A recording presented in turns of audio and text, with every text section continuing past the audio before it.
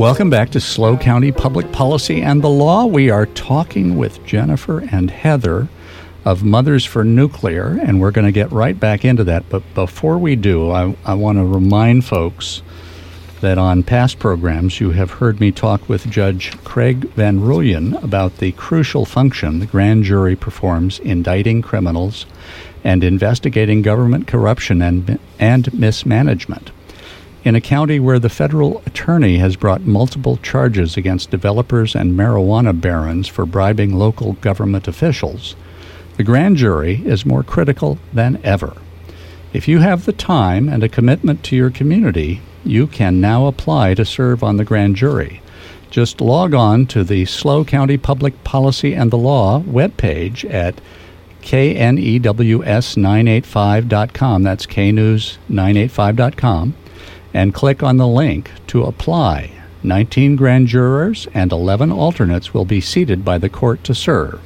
The application period will close April 12, 2024. Now, Heather, Jennifer. Yes.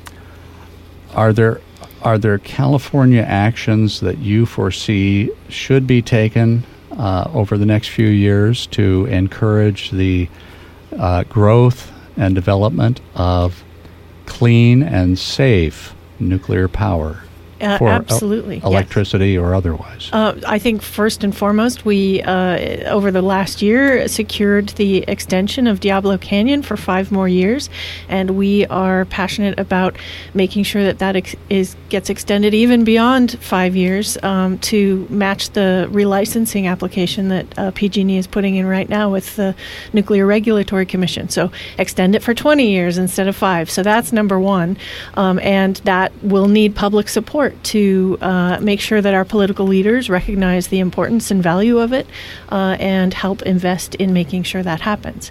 So that's number one. And then number two is California currently has a moratorium on building new nuclear power plants in the state.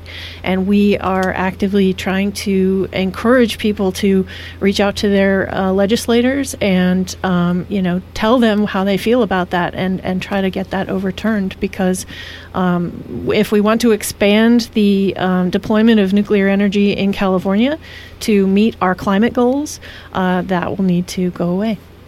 Well, and if folks are interested in contacting their legislators, they can go to the SLO County Public Policy and the Law web page. We have Assemblywoman Dawn Addis's contact information. We have California State Senator John Laird's contact information there. And we have the same folks south of here on there. So, if you're in Santa Barbara County, you can go there and find how to contact your legislator.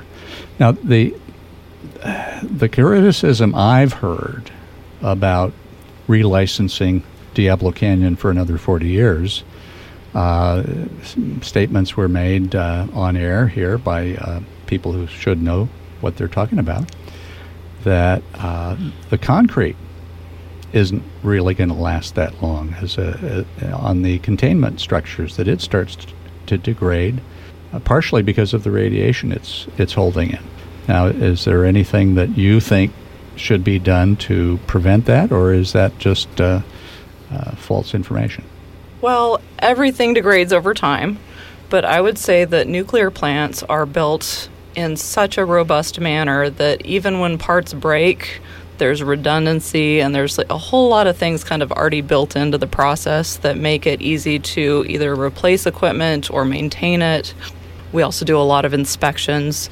I mentioned Kristen earlier, the co-founder of Mothers for Nuclear. She's a civil engineer, and she's done those inspections on exactly what you're talking about, the concrete domes on the top. They used to rappel down the side of the containment structure and look at all the concrete. That be a kick? Yeah, now they do some drones inspections that way. But yeah, it's always been in pretty great condition, and concrete lasts a long time. It's going to be way harder to take Diablo Canyon down than to just keep running it. But yeah, the company does a great job with their inspections and preventative maintenance. So I don't have any concerns about any degradation of the plant. It will be managed. And Jennifer, you're a physicist. Mm-hmm. you should know these things. Is the concrete going to essentially wear down to the point where it's starting to let out radiation? So here's where I have to say I'm a physicist and not an engineer. And Okay. I would say the engineers are in charge of making sure that the materials and the infrastructure is engineered to meet the specifications for the application. And so I agree with Heather. I think they do that job really well, and they monitor and manage that, and I expect them to continue. Okay. Well, I think we're coming up on the end of the program, folks. You're listening to Jennifer and Heather of Moms for Nuclear. And you want to give folks your contact information again, so if they'd like to invite you to come talk to their groups, they can? Yeah, please come to our website, mothersfornuclear.org. You can sign up for our email list there. We don't have official membership, but we would love to hear from you. And we have lots of great stories on there, personal testimonials about other moms and women. And we also like to say mothers, brothers, and others, because everyone has a story about why they support nuclear and how it fits with their values. So we share a lot of those on our website, and would love to hear from anyone who's curious, skeptical, anti-nuclear, scared, all of them. We used to have a lot of those same feelings and thoughts, and we would love to chat with you about it.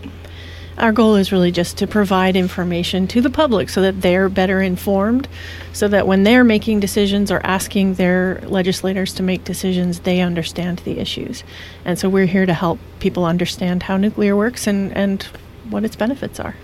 Well, very good. Thank you so much for coming on the show. And one last word. Good luck with the teacher strike at Cal Poly. Thank you. All righty. Folks, that was a really good program. I hope you'll come back again on the 27th and 28th.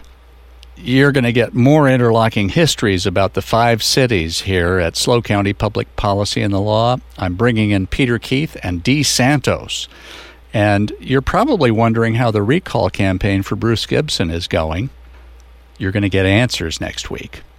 So be sure and get real substance on SLO County Public Policy and the Law next Saturday morning at 10 a.m. and again Sunday at 3 p.m. only on SLO County Public Policy and the Law at FM 98.5.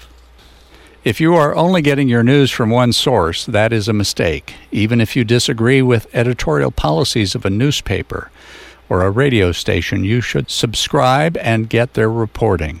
Subscribe to calcosnews.com. Subscribe to the SLO County Tribune. That way you will find out what each missed or didn't report on.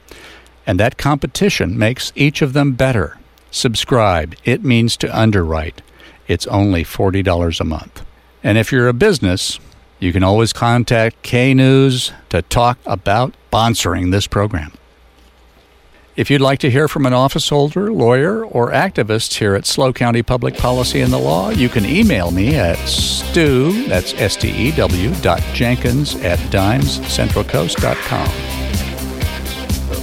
For more information on SLO County Public Policy and the Law, visit our website, knews985.com.